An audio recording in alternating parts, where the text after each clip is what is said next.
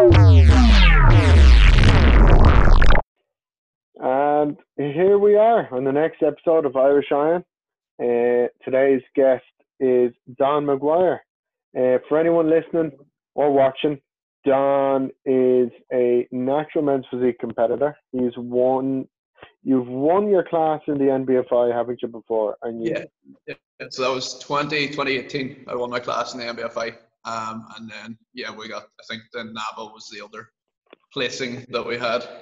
So that was an interesting one to try and bring myself into the bigger leagues, I suppose. So yeah, my thoughts on that are I think men's physique is an interesting class because you do get natural athletes that can bridge it. It's such a structure based thing. Like there's nobody going to be outsizing anybody. So it's literally, if you're born with a good structure or you come in condition, you'll place well in any federation. yeah, absolutely. I suppose from my standpoint, I kind of didn't realize that I had a good structure because my thing was always more sport. It was always more football. It was always more soccer. So that was what I was always gravitated towards. But I done my shoulder in my late teens. So I really can't risk playing football anymore. And I suppose I just transitioned from there into bodybuilding. Once I found it, that was me sold really. So. Did you start weight training when it was it rehab for your shoulder then? Was it just you got in the gym to strengthen up a little bit? It was tough enough. I think it was just realizing what movements I could and realizing what I couldn't do. And I suppose looking more into that gave me more detail on what movements would suit me and what didn't. And as I progressed, it seemed to show a natural kind of structure then, as soon as I started to come into this. So I'm still a baby and the fitness scene, I suppose. I'm still, this is what, year 6 of training. Okay. I mean, how old are you, Don? Like, you're in your... I'm just 30, so I'm getting on as far as my chronological age. But training age, we're just pushed past those beginner years, I suppose. But I almost think there is benefits to starting a bit later on because it's like if I think I made a mistake because I started so young. I was 15 when I started bodybuilding, and then I competed at 18. So I was training with the aim. I went into the gym to compete. So I don't think I understood what was going on, right? So I think if you're a bit older, you can make smarter decisions, and you just can pick and choose what you want to do a little bit better. So I mean, when you got into it, did you find it was a nice did you know anybody in the industry or anything, or how did you get into it? Because no one at all actually. I started out my first 2 years were basically a waste as far as I'm concerned, as far as me wanting to get into this side of the industry. We trained, but we trained all wrong. For my body type, I was just kind of training with anyone and in any way. And there was a lot of stuff that I did that I would change now because of what I know. But I knew no one in it, and it's kind of grown naturally. And obviously my other half, Marion, as well, she competes. So we kind of had that similar interest, and that for both of us only happened 4 years ago. From there we just met everyone, the likes of yourself and the likes of Glenn and stuff, and a lot of people now we'd have conversations with for sure about bodybuilding and stuff, and I mean that's how this place came about. So that's an interesting thing because going back to dating a competitor, I've never done it. I've always dated people who were out of the industry, and I always prepped. I was never in a relationship for any of my shows. So I mean, how's the dynamic with both of you competing? Do you think that's it's just you understand each other? There's no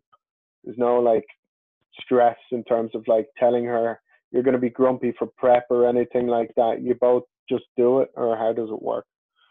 Yeah, I think you really just have to understand each other, and you really have to understand the little quirks and the little things that are going to make it difficult. She's a very understanding person. She's herself, she's gone into a very understanding career. So for us, it was more just knowing that it was Pep that was causing certain things. And I mean, you had me on prep at that time. I was working full time in the gym as well and taking clients. And then she was there. She was studying in college and stuff. And I mean, our first competing, we were doing it together, and we were both training with Paul Morgan in Westside. Okay. So then we were down once a month to Dublin for a proper check-in, and then when it came up to showtime, we were going down once a week actually from Donegal. So so it was quite demanding in that in itself. And then Marion as well has two little girls, so there was all that kind of compressed into one. And I think it's where we've got this drive now of if we can do that, we can do anything really. Oh, for sure.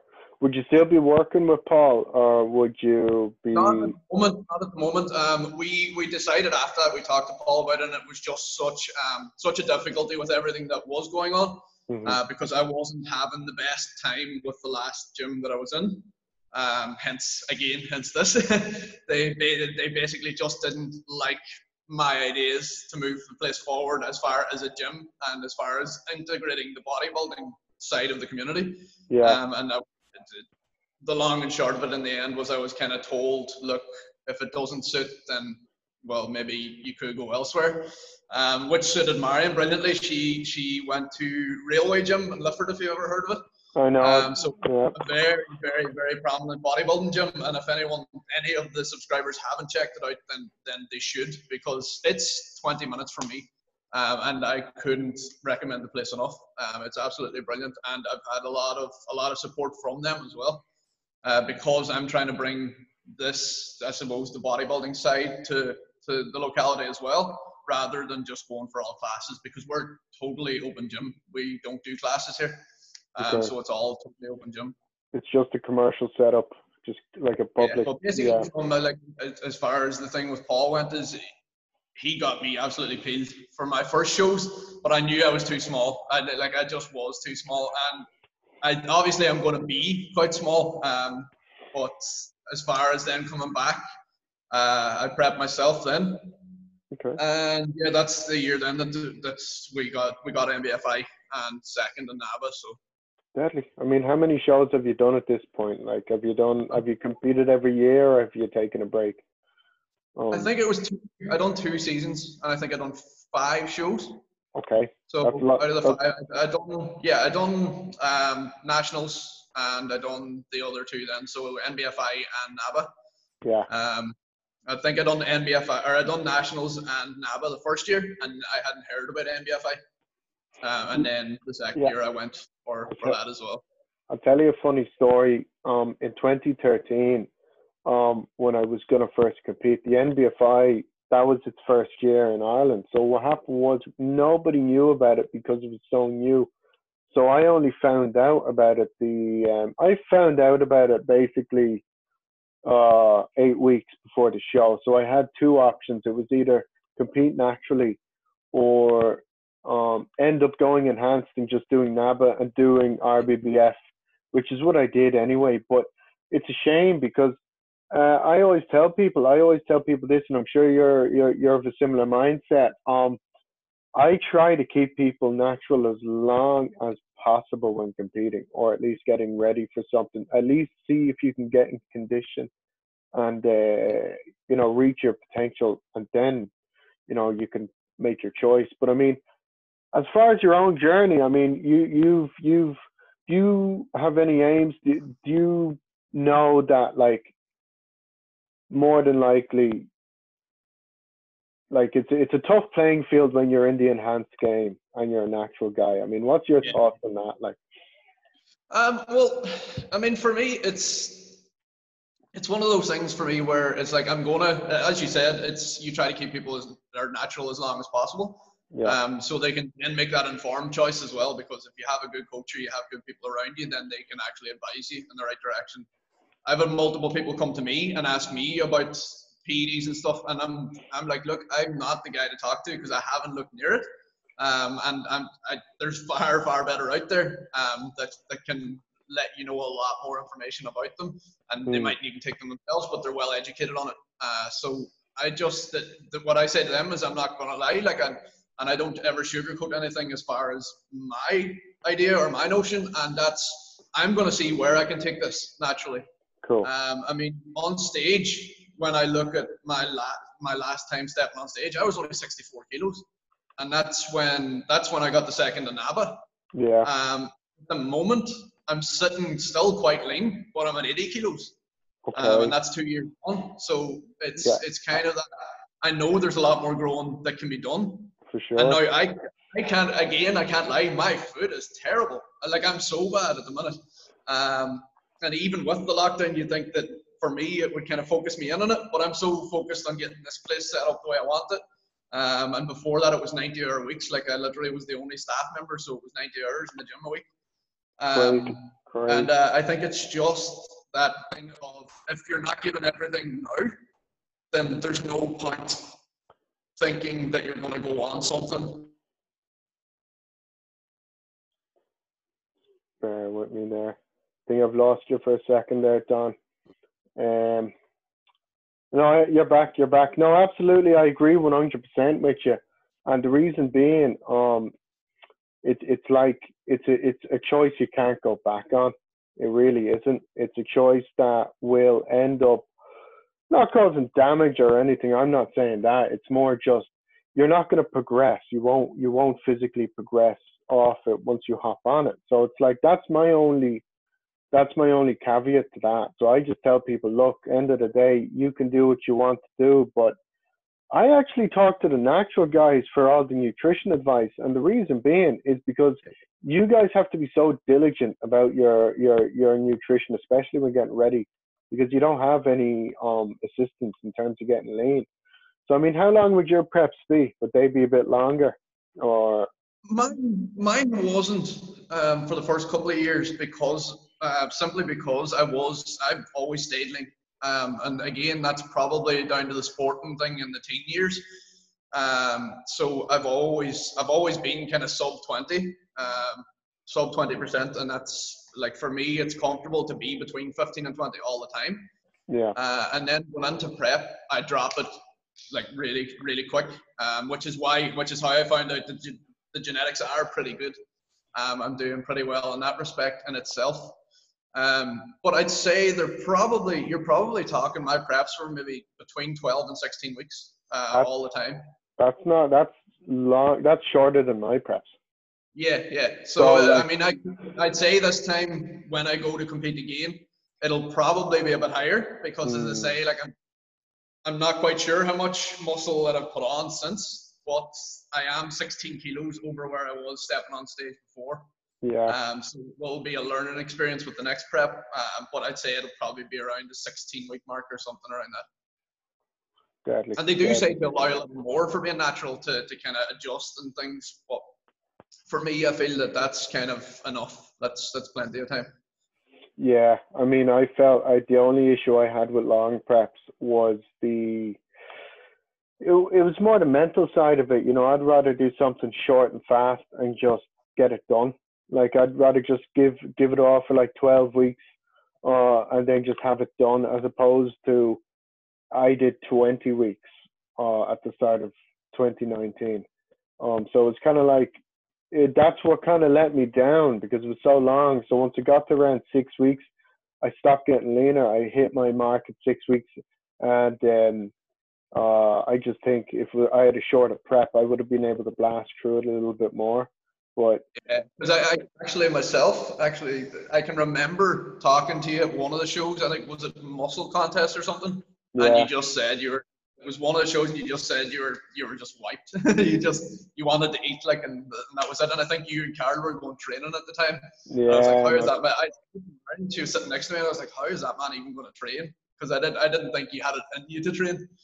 Yeah, but the thing is, like, I stopped getting leaner. It was like, what happened was, it was weird. It was like, mentally, I'm kind of see, the thing is, when you're on gear, you can really push the food down and you won't lose muscle. But I didn't want to do that, because I thought I'd lose muscle, but I found it out too late.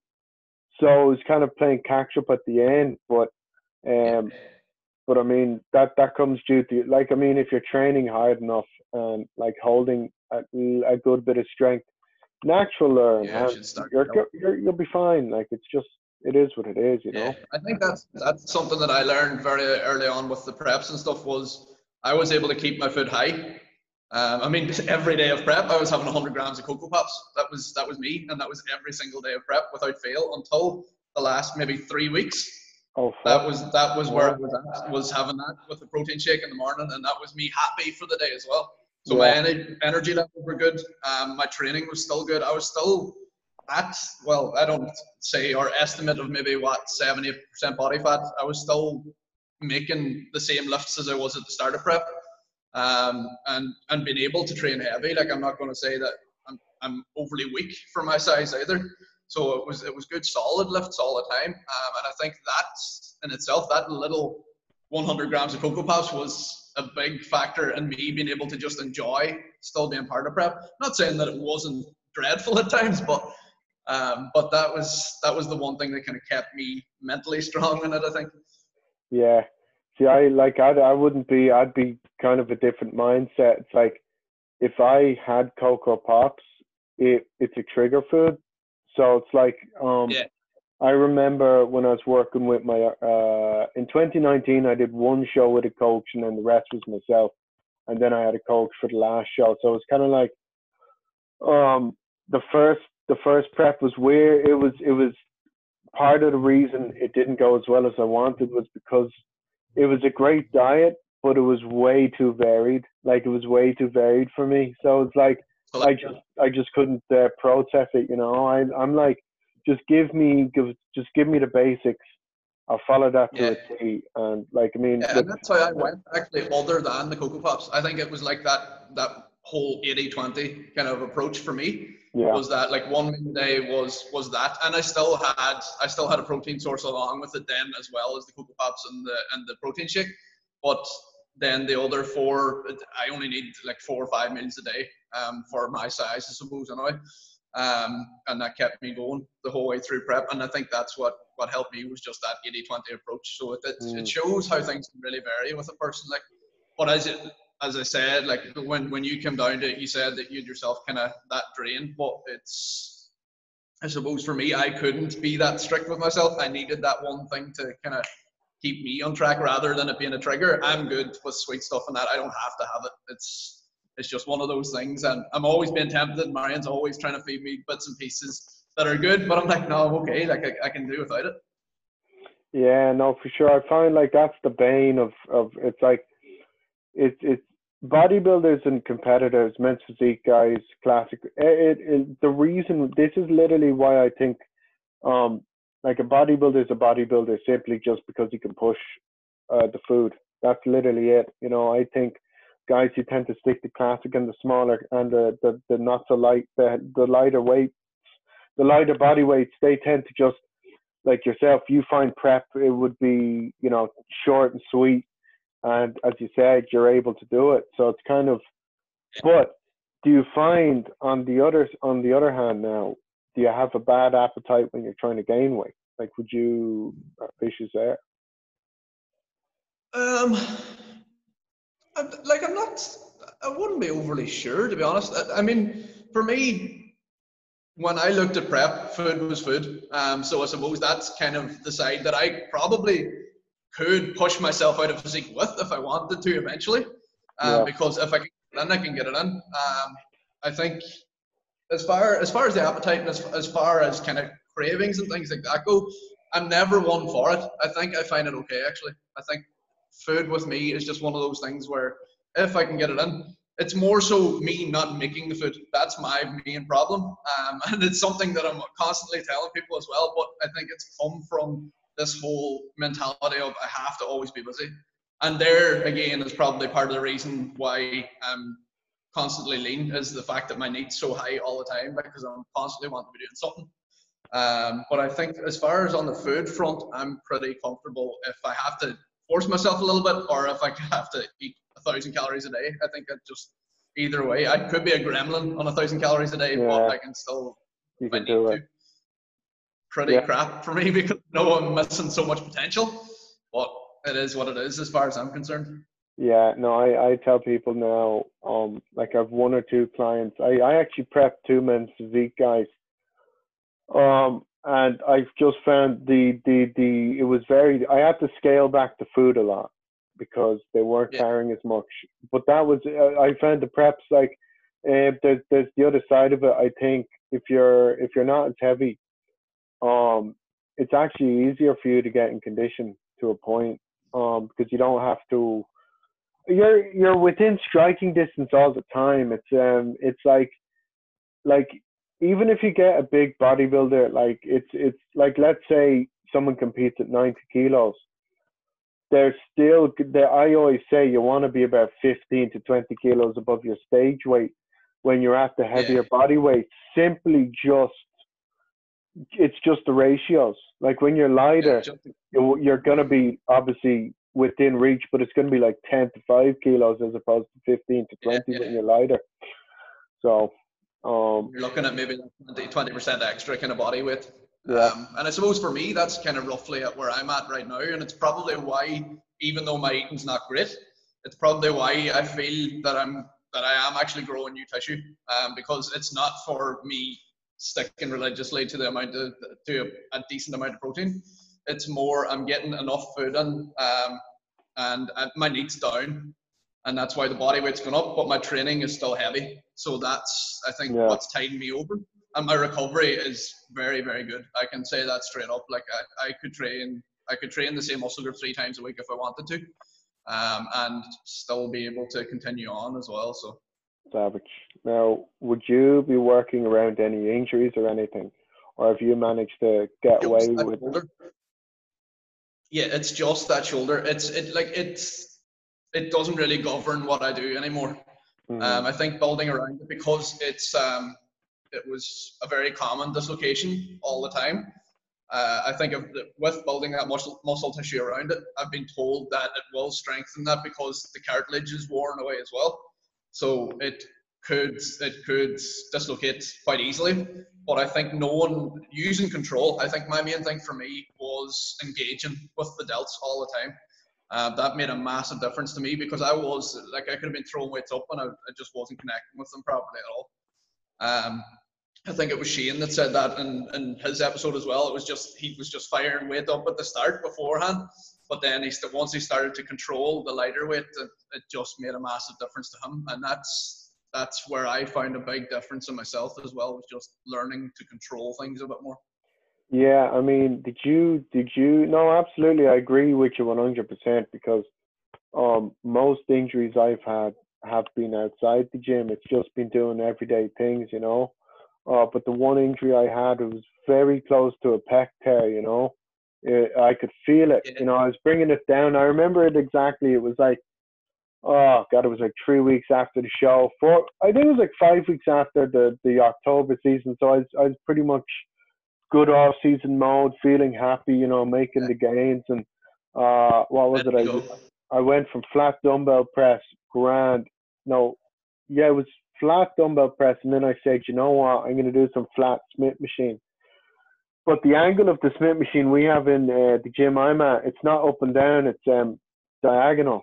So obviously, once you're up Yeah, there, it's up above your shoulders. It's not actually above your pecs. yeah, And that yeah, I just heard it. I could feel it. I just dropped it, and I knew just leave it for about a month, about 3 weeks, just come back.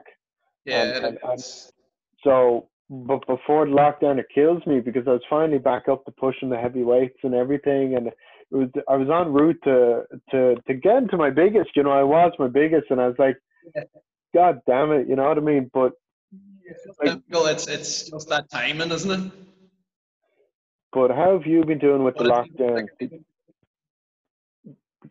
yeah, like when you say that, I even forgot myself. Like I last year, well now I use the Smith machine a lot myself, but because ours here is straight Yeah. up and down, it's quite nice to use as far as the rows and stuff because I posted it, literally just remembered that I posted a video on Instagram last night talking about the fact that I tore a disc in my back last Okay. year. Yeah. So I completely forgot about that injury. But I do tend to work around that a little bit as well. And it's just kind of at the minute it's getting a lot stronger than it was. My back is, and again, it's just come from really trying to focus on what I'm doing and Yeah. being a little bit more humble and dropping the weight back. And I think that made a big difference to me. And now, from where I was at before it happened, I'm able to pull maybe 20 kilos more per rep. So maybe I think I went from sets of 70 kilos to sets of 85, 90. Maybe not the best reps ever, but at the same time, I'm a lot stronger in that movement. And it's always a little awareness in the back of my head. And I think I always see the injuries as kind of a way for me to rethink what I'm doing wrong.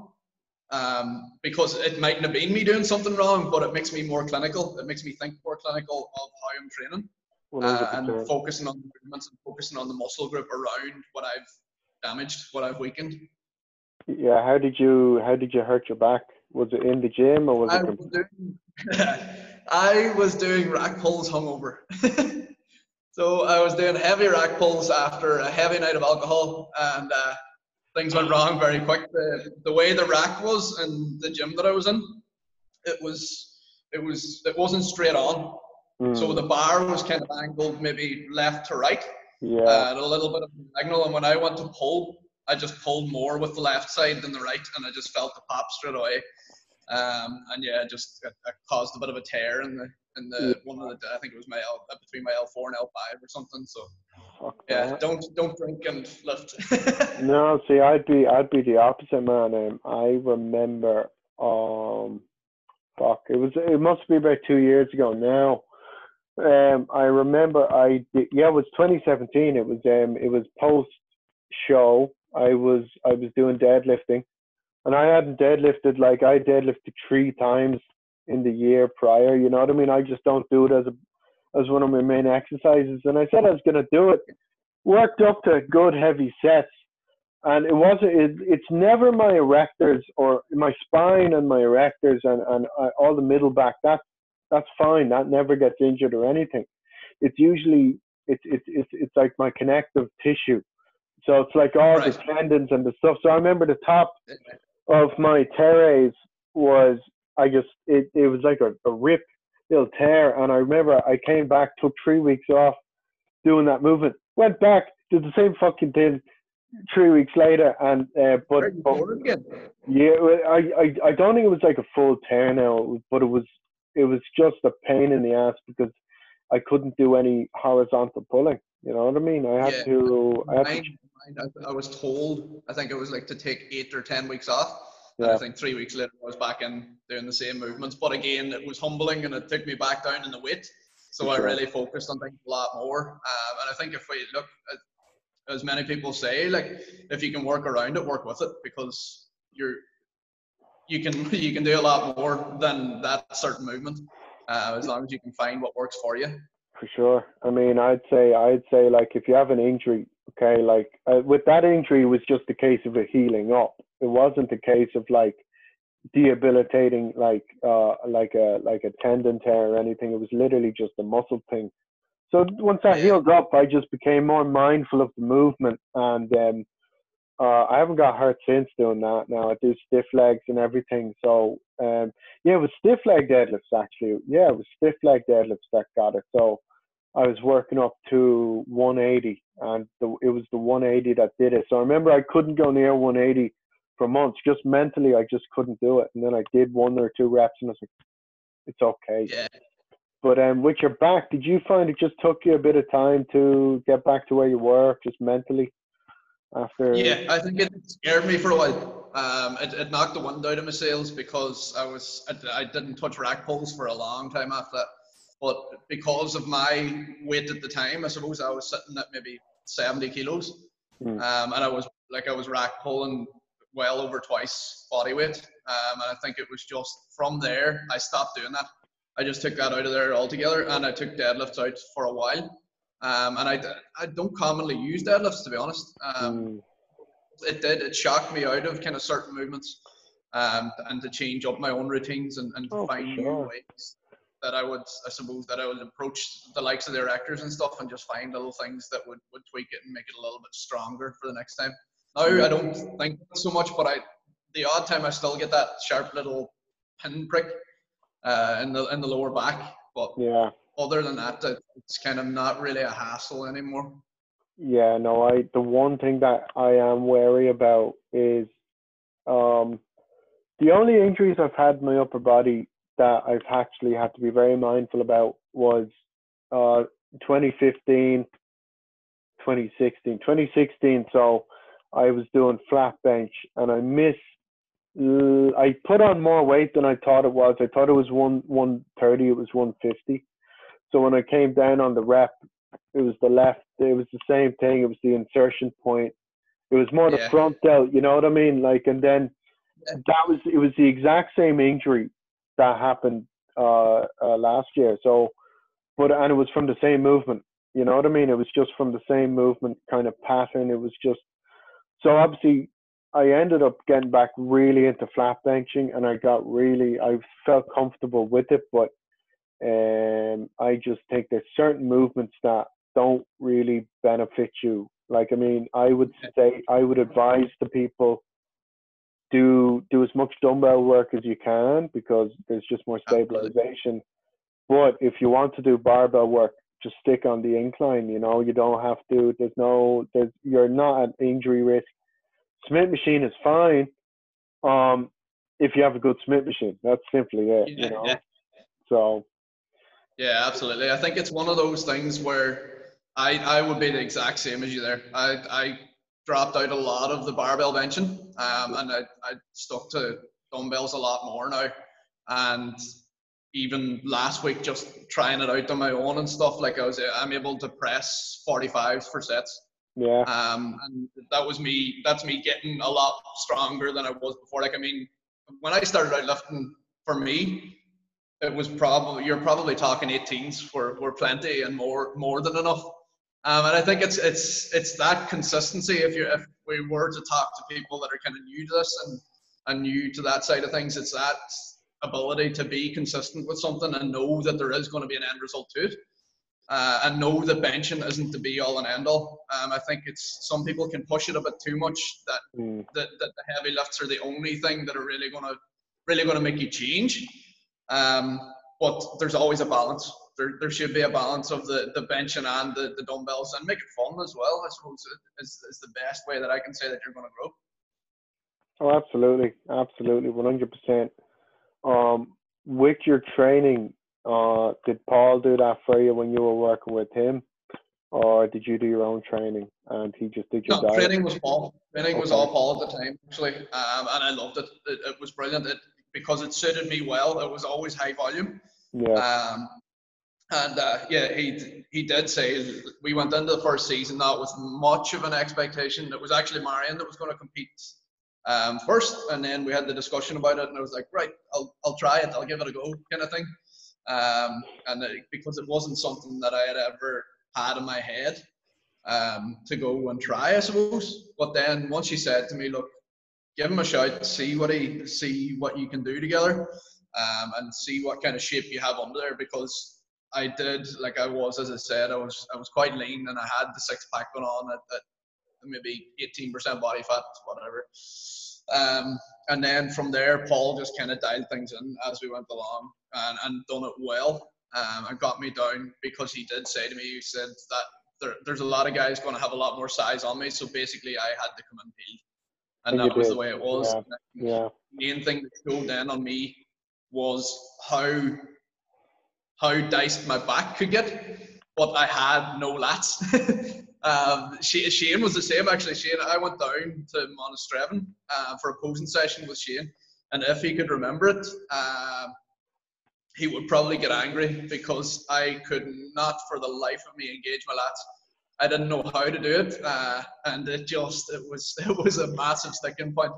And I think he was glad that I didn't go for a second posing session. I just kind of took it on board that I'll do it myself from here on out, because it just wasn't working with me at all. I wasn't getting it. Yeah, no, it's hard. Yeah, I'll tell you now, trying to get, see, I pose every day. Like, even when I'm not training, I do pose every day. I go through my mandatories.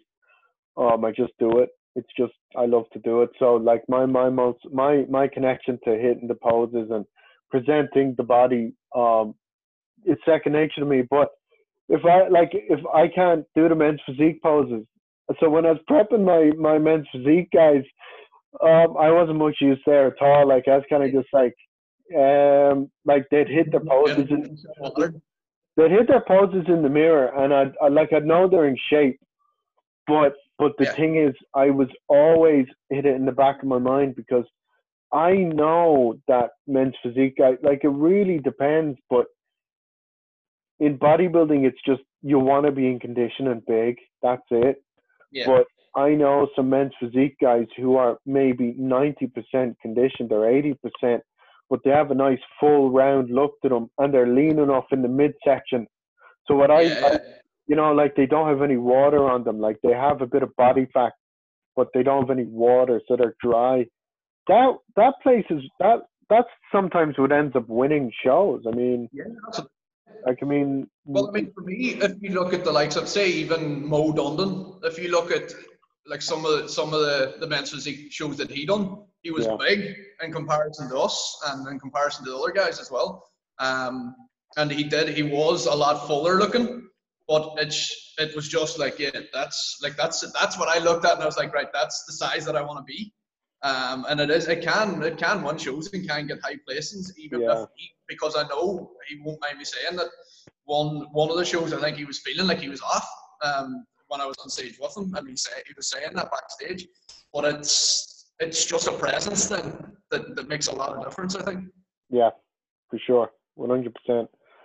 Like I mean, that was the one thing I was kind of careful. I didn't want to peak the physique guys like I would myself or a bodybuilder, just because I didn't want them to spill over or anything like that. I think I lost you there. Yeah, no worries. Um,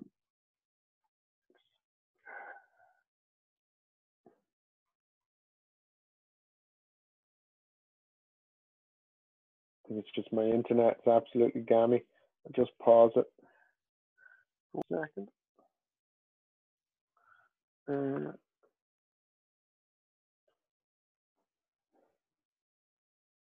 can you hear me?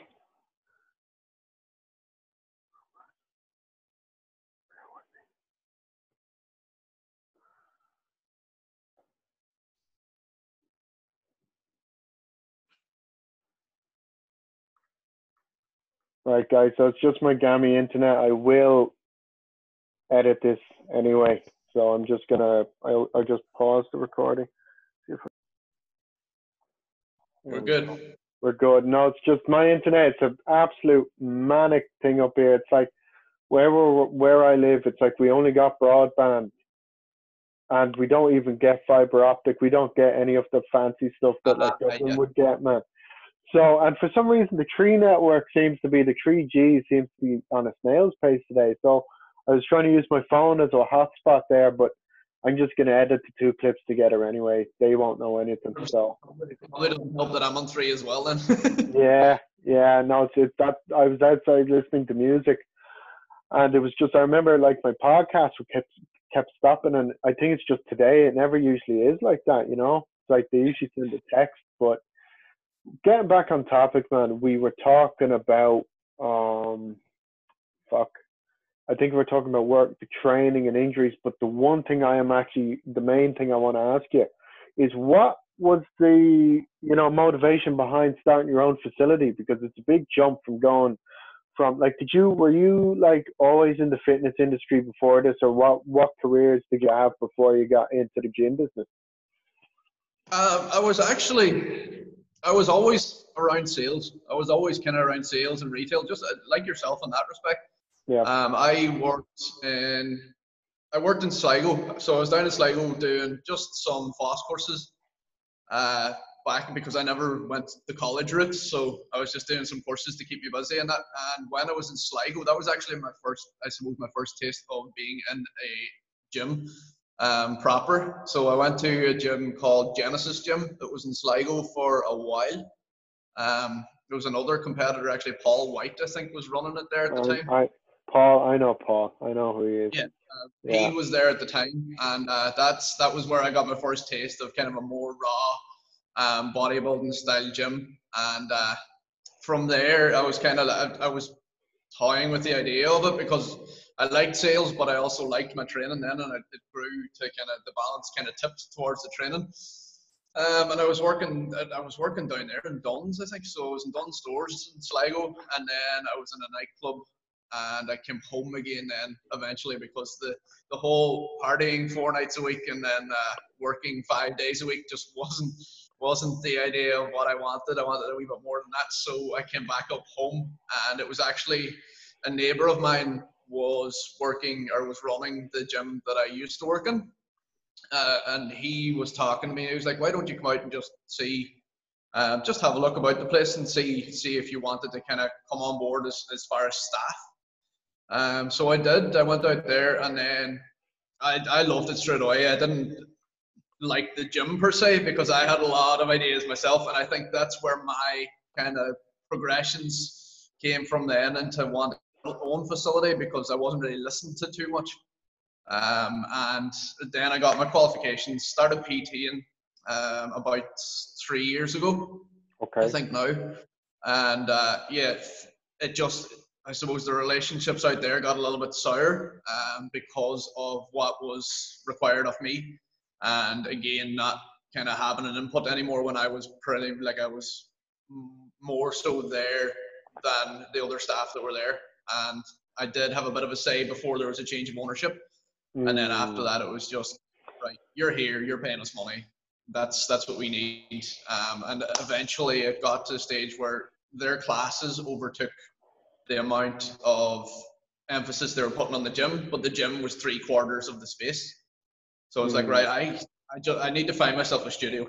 And that was my initial idea, was to get like a maybe 800 square foot, 1,000 square foot studio up here. And I did look at a few places because they did eventually, they just said to me, look, if it doesn't suit you or it doesn't suit a certain type clientele, meaning more the bodybuilding type of person or the more physique type of person, or it was kind of your frowned upon posing and stuff.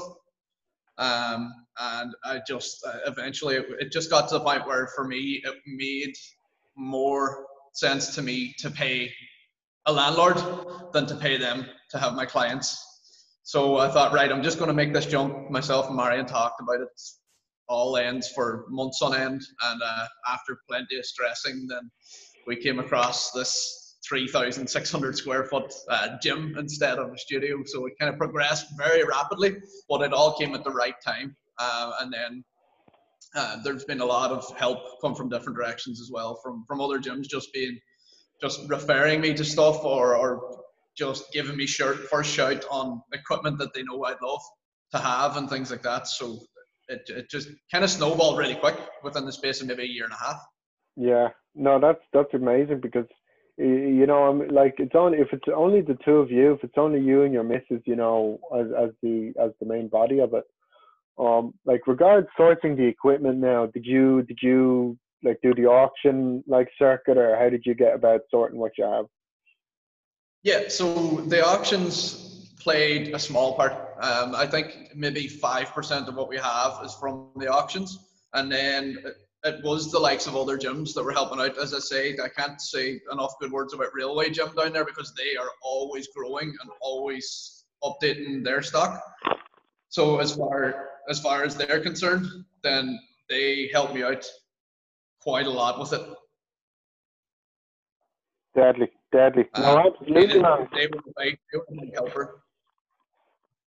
No, that's savage, man. Because like I every gym I know, there's a gym up near me called Go Gym, and I know the owner of that.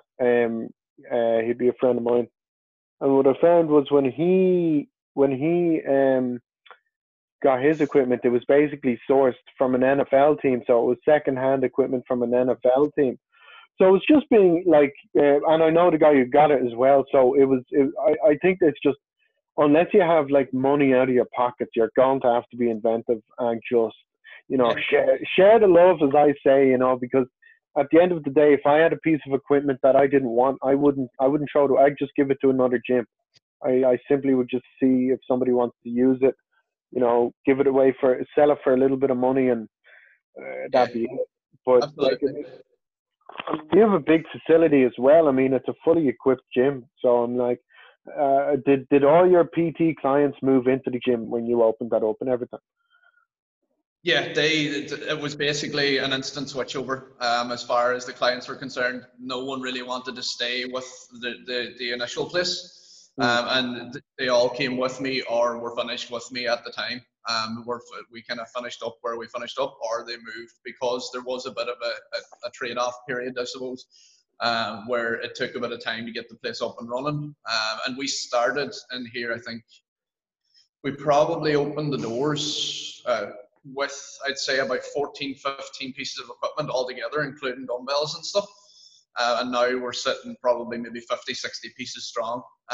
And it's all been accumulated over a matter of, well, I suppose last August, I think, was the first time we let anyone in through the doors. Knowing full well that, look, if you are coming with us, I hope you can trust us, as far as knowing that we're going to do the best for you and knowing that we're going to push the place forward as fast as we possibly can. And it just so has happened. We have been very blessed in the way that it has happened the way that we've hoped, and the place will be looking really good as soon as we open the doors again. So the clients so far have been more than happy with how things are going. So. And where's the gym located for anyone listening? It's in Ballybuffet, isn't it? Yeah, it's in Bally. It's 20 minutes from Letterkenny. If anyone's ever up around this direction, and it's literally on the main Sligo Letterkenny Road. So we're basically the first building as you enter Ballybuffet from the Sligo side. So we're pretty easy accessible. We're on the main road, I suppose, the main thoroughfare between Sligo and Letterkenny and Derry. So. Deadly, man. Not deadly. No, it's inspiring because, like, you know, for someone who's getting into the game now myself, it's like I said to myself, look, I'm just going to join a semi-private gym off the bat just to get that income, you know, just get the financial security and then build up the clientele and then move into self-employment 100%. And I'd love to open a gym, and seeing guys like you open a gym, it's absolutely possible. So it's not out of the realm of possibility. But I don't think I could have a big facility. It would definitely be more catered towards my clients as opposed to a commercial facility. But I mean, if people like that, but that's just my own preference, you know. I mean, I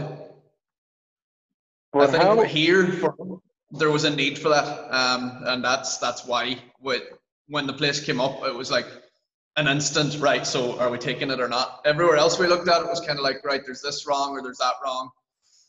But this was just an instant. Yeah, this is our spot. And if it takes us 3 years to get it close to being full, then it takes us 3 years. But it's happened that it's filled up. We actually now, with the social distancing and stuff, we've spaced out our equipment. Some of our equipment, obviously, a lot of it, you can see it's all dotted around me. So it's not in place. We're actually coming up here late tonight to try and put together a bit more of a layout in the place, to start getting the head around things as we open up again. But the only one downfall that we have here is we're on the first floor. So all our equipment has to come through a window on a forklift. So if you can imagine, like say the likes of, we have a four station like jungle gym there, and the likes of that coming through a window that's about 2 foot shorter off a forklift is quite a feat in itself. It's crazy, man. If as they say, if there's a will, there's a way, and we wanted to make it work, and it's working. So. Yeah, what's on the ground floor? Is it Europe? We have actually a car detailing place and a car sales unit next door. So they're both 1,800 square feet each. So we're over the top of both of those. And there's actually a pallet freight company next door that we have access to from the back of our place. So eventually down the line, if something goes very well for us and they decide to move to a different facility, then who knows? The sky is the limit then at that stage, because they have 3,600 square feet as well, and they're on the ground floor. Deadly. I mean, I always say, look, as long as you get working bathrooms and, you know, just turn a room into a changing room, you're golden. It's really not that. It's just like we have one solid little room for changing in, one solid little room for a bathroom, and with these limitations anyway on us for the foreseeable, then that's all we need. That's really all we need right now. So. Yeah, I mean, what's it scary going into the lockdown? Because I mean, I know there's certain businesses that won't be going after this. I mean, like as far as all the gyms I know and would be familiar with, they're not in danger because the memberships are dedicated members, you know. So we'll all Yeah. be back. So I mean, for yourself, was it? Because I mean, you only opened for like 3 months or Yeah. something. I think we 3 months. were, what was it, August? So about 6 months, 6.5, 7 months. Yeah, And that was just finding our feet. So it's been quite scary. It has been scary, but we're making it work where we can. A lot of members were good enough that when we started this out, I kind of shared my little blueprint for it, as it were, on some of the Facebook forums and stuff for like the likes of Irish fitness professionals and stuff. That we started instantly allowing rental of some of the equipment, and I started sharing out my blueprint of how I was doing it, and that's went quite well for us up until the date was announced that we're back, and now people are like bringing everything back to us. So it's like I don't need it no more now. I know my deadline, so you can have your equipment back. But that has garbage. really helped quite a lot as far as alleviating a lot of the pressures that this has caused, because unfortunately it's going to close a lot of places, and it's sickening to see that. It genuinely is. Yeah, I mean, the issue I would have now, because where I'm at in Wicklow, there's no real gyms near me. Okay, but I'm within drive. I'm spoiled for choice. Yeah. But the downside of that, because you're spoiled for choice, there's going to be some smaller businesses that are going to shut down, or they're going Yeah. to go into arrears or something. But it's a shame. But that being said, you know, it is what it is. I think like everyone's going to have to deal with something in their own way. I mean, I got qualified the week lockdown started, and they couldn't send out my certs or anything because it was illegal to do it. We did it behind closed doors. So and regards to even looking for work, it's hard because there's no. I remember distinctly every job I've gotten before fitness was totally through the internet. You know, I never really dropped. It was all through applications, and I remember looking at all the fitness jobs. Like this is like years back, and even this year, I'd go on jobs that I hear Indeed, hundreds of fitness jobs, hundreds of salary paying like semi-private gyms online. Solid job. And my college graduates, and there's a group, and they're offering jobs, but nobody's offering jobs because the gyms aren't open. So it's like they Yeah. can't even put Yeah. anything online. So I'm just like waiting. I've applied for like three applications, and I'm just like, because there was only three, and it was in gyms I wouldn't even want to really pick. It was like energy, you know what I mean, like those chains. Yeah. I'm sure it'd be fine to Yeah. work We there. need to get the room when we're back open. Oh man, no, it's crazy because like I mean, would you have like a staff team, or would it be like yourself and herself, and then maybe like PTs, or how would you run the gym? Like, what's your model? Because I know some gyms. Yeah. So, yeah. For us, the way it's been working up until now, as I said, like it has been 90-hour weeks. So it has been predominantly me, most weeks, to the point where she's saying, right, let me help you out. Yeah, But it's like forcing a child not to look at sweets in front of them, I know. because I'm all the time and I want to be here all the time. And she's like, just take a break from it. And even my brothers, I have two. I'm lucky enough that I have two brothers there as well that'll help out and staff the place Yeah, for a few hours, just to give me a bit of a break here and there. One of them was just before the lockdown, like yourself. He was getting his qualification so that he could help me out, and that maybe he could set a little side income as well. yeah, Um, as far as up until now, it's all been me. But there is down the line, there is that idea that it probably will have a few. I'd say maybe two PTs or something, mm, and that you're talking maybe in the first year after lockdown, definitely so. cool. There will be that, because I do know at this stage that I need to step off the pedal a little bit, especially if I'm going to decide to compete again, because I know I'll not handle both as well. I was about to say. I was about to say. I mean, I tell people this: if you're going to compete, there's two ways you can go about it. You can either get a job that gives you the freedom. Like I know some people who love their jobs, so they're not going to leave it, but they're also in a situation where it's they can eat their lunch at their desk or something. So I mean that's fine. That's perfect for bodybuilding. But the other side of it is getting into the industry is probably the best bet in terms of making bodybuilding work for you. Yeah, If you a want lot help, more. I mean, that's your best bet. Like, I just, Yeah. Oh, totally agree. And there's a lot more understanding if you can get somewhere where they know what it takes. Then it's absolutely brilliant. I mean, there's guys that have been training in railway and stuff, and one of the guys has actually rented equipment from me near the start because he was on prep still. He didn't know if the shows were going ahead and that. So he was in prep mode basically, and he did say to me, he said, "Look, you don't understand how much it means to me for you to give me this opportunity to train still, just by renting him equipment, and the difference that made to him mentally was astounding, and it's something that he has said to me, I'd love to pay it back by becoming a member afterwards, even if it's only to come up once or twice a week." And then he said he would love to represent here as far as the shows are concerned, as far as some shows are concerned and stuff. And that, for me, I heard you talk about it on other episodes and stuff, is something that I really want to do. Is I really want to get into the side of sponsoring athletes down the line, because Donegal's a bit empty of it in general. So if we could try, maybe in the next 5-10 years, when I'm 40 years of age, I want to be able to say to competitors, yeah, look, I'm there for whatever you need.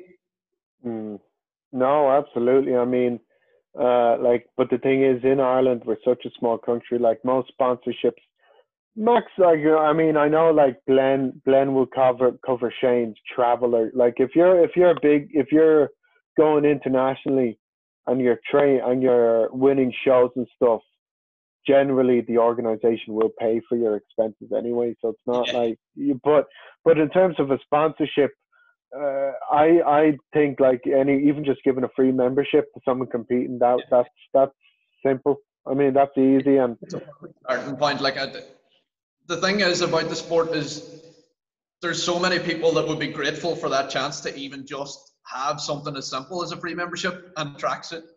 Like, I think that's what a lot of places don't get, and that's what was baffling me about the former place that I was at, was they had no concept of pride and the members and the bodybuilding respect.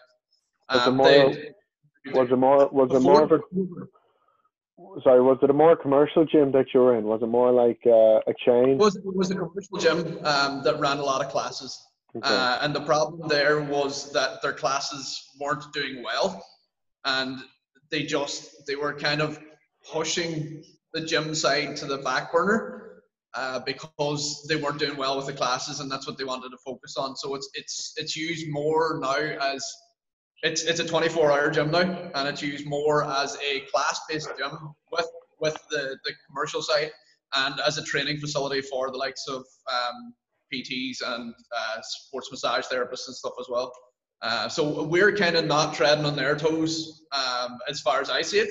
Maybe they see it differently, I don't know, but we're not treading on their toes and they're not treading on mine. We were also supposed to have a CrossFit gym happening a couple of 100 meters away. Now I doubt that will happen, but who knows? But it was a commercial facility as well. But after the changeover, as I said, the emphasis on support kind of dropped from the gym side and went more towards the classes. Mm. We did get a bit of sponsorship actually from the owners, the original owners. They helped us out, and another PT actually sponsored us a bit of money for our hotel and stuff. So that Okay. was quite nice at that time, and I'll always appreciate that. But when the change happened, there was nothing. Yeah. No. I'm just trying to think. No, I got a free membership to Monastery Revan. That was it. I don't have it anymore because it's too far. From myself, it's about an hour drive, back and forth. So I'm kind of like, it's good to go every so often, but it wasn't worth the travel up. I mean, I can go down 10 minutes down the road, and I'd arguably say one of the best equipped gyms is 10 minutes from my house. So I'm like, I don't really have to go anywhere to train. I'm actually spoiled for choices. Like, I used to join different gyms for body parts, man. I used to go to one gym for legs, one gym for chest. I would do that, and I still do. So it's like, but that's the one benefit I have, is that but that being said, like, even when I work in a gym, I don't think I'd simply just say, I know I'm going to want to put input into it. I'm not going to, because I know what I want. I know what, like, I'm not looking to train like bodybuilders or anything. I'd be training the everyday person. But that being said, if a bodybuilder or somebody wanted to take it more seriously, absolutely, that's when I come into full on one-on-one coaching. Yeah, it's really focused. Yeah. But that's when you need to be able to have your voice in the gym. I mean, if I wanted a piece of equipment, I'd pay for it and bring it in. Like, as long as I'm Yeah. given the option Absolutely. to do it, like that's all I'd ask. Is like they're like raw Sandy for me and me is very good for that, because you've had people order bits of equipment in and stuff, and um, but that's really it. I think it's just having that like good relationship between the owner and then the employees, obviously, making it work. So Yeah, I think that it's a massive, massive thing. I think is that understanding, and even locally, I'm hearing of rifts all the time. Like there's in local gyms that aren't so local to me now. They're more Letterkenny direction, but I'm hearing of like fallouts happening, and gyms have closed because of fallouts. And it was publicized, so I know I can say this, but like none of it makes sense to me to start something with someone that there might be any possibility of it going sour, because if you lose, they lose, and if they lose, you lose. So that was my main focus. Was it was always going to be solely me or me and herself that was in control of what we were doing, so that we can then choose, I suppose, who suits the business and who suits what we want to do as well. Because we can then say, right, Marion has no interest in being a PT at all. So but the number of females that have came to her asking her to train them is something crazy, because Marion is like 5'3" and trains like an absolute animal. I don't know how she does it. Like I can't train half as hard as she does, but it's because she knows what she wants to do and she's focused. And that's the way it works for us. Is we're both focused on two very different goals. Obviously, she's doing a different path to the gym itself, but we're both very focused on making this place the best that it can be, as far as bringing staff and the members as well as that. The best that we possibly can. So no, deadly, man. I mean, like, the thing is, like, I couldn't work for a gym like Fly Fit or Ben Dunn's, and the sole reason for it is I'm sure there's guys who make a comfortable living. For sure, I know there's guys who make a comfortable living, but it's just I don't think I could do it to myself, because I know the owners of those places don't really give too much of a shit as long as they're getting their money in. Like that's very impersonal to me. I mean, that's not how I'd want to be. As a business owner, I wouldn't want to be that guy who doesn't give a shit. Um, I mean, at the end of the day, like, Ben Dunn's is a laughing stock, but there's good people who work for it, which is, and it's a thing. Like, I've it's a weird situation, because anyone can get a job in those chains. Anyone. You're yeah, not guaranteed a salary though, and you're not guaranteed any financial security. Really, that's the problem, unless you're a staff member. And then I know they cap your limits and everything. But then there's the other system as well, where you're paid a salary, but you're just assigned to your client. So anyone that's asking for PT, you're just given to a random person by the gym. So there's I two don't like sides. that one. So I don't No, find that to be beneficial to either the PT or the clients. I've seen that happen before, and I've heard that happen before. Even from a family member's point of view, I had an uncle of mine saying the same, that he's in a gym in Cork, and he's kind of just given whatever PT is staffing on the day, and the PT doesn't know of anything that's wrong with, or any injuries or any little quirks that suit him or things like that as well. And I think that's where the personal touch applies a lot more. I think a PT should be able to have an onboarding with a client, and a client should be able to have that with a PT and make sure that they sit before they go ahead. absolutely, 100% agree. Because I've always found that, um like the classes, like I know in the smaller gyms, it's like you'd be teaching your groups, but then they'd come up to you. They'd want to work with you one on one, and that's where you establish your client base outside Yeah, of your salary. So it's like, you know, it works both ways. And then again, it's just a case of what facility do you want to work in? Do you want the smaller one or do you want the bigger one? But like a lot of them, all the successful models transfer both ways anyway. I mean, it's not like I tell people this. Like if you get somebody who's just wants some form of positive result, they'll stick with you because they don't know what they're doing. That's what you're there to help them with. And Yeah, with the everyday person, you know, getting results for them is a lot different than what we want. So it's like, yeah, you absolutely. know, Yeah, they just want to feel yeah. good at the end of the There has to workout. be an understanding. You're right. No, I mean they just want to feel good at the end of the workout and stuff. They don't. Not like that's all you're there to do is push them through it and Yeah. but that's it. But what's the name of the gym? Like for anyone listening. So it's at the moment it's literally just on Maguire Fitness gym. So it's that for now. We are in the process of putting a name to it. Cool. And we're just Marian's brother is a graphic design lecturer, so he's in the midst of kind of doing up the new logo and stuff for us. But it will be changed soon. But anything any way that people might be looking for it or trying to see any posts on it, then it will be just under Don Maguire Fitness. Okay. Not too bad, not too bad. No, it's like, yeah, I'd even keep it as Don Maguire Fitness, just make a nifty logo for it and just stick it up on the front. Like, I mean, it's your gym, it's your brand, So, Yeah, I had that little battle with myself, and then it was more a thing of, do you think that clients will be comfortable going around saying, like, if someone asks them where they train, I train at Donware Fitness. Up here, it's a little different to Dublin and the likes of that, where it's commonplace to hear people say that they train in the likes of a Ben Dunn gym. So it's a little bit more accepted that it's a person's name, but to me, as from a branding standpoint, it almost stands out to me up here that it's more of a studio. Anytime we had actually went around the country and looked for a gym, actually when we seen a name, we stayed away from it because we thought that, right, that's obviously someone's personal training studio. And then when people come into this now and even get a first look at the place, they're like, it's so much bigger than I expected. Which is why I want to give it a name and make sure that it's kind of its own brand, and I will continue my own personal training from here as Don Maguire Fitness, even when we do change the name. Savage. No, absolutely. And look, I wish you the best of luck, Don. Like, I'll have to come up and train once this whole lockdown shenanigans are done, man. Like, I'm just looking forward to getting back at it. I have bands at home, and I kind of gave up on them. I got like something out of them for about a month, and then I just left it. Do it once or twice a week. With enough. There's no point. I'm kind of like, you know what? I'm just resting up.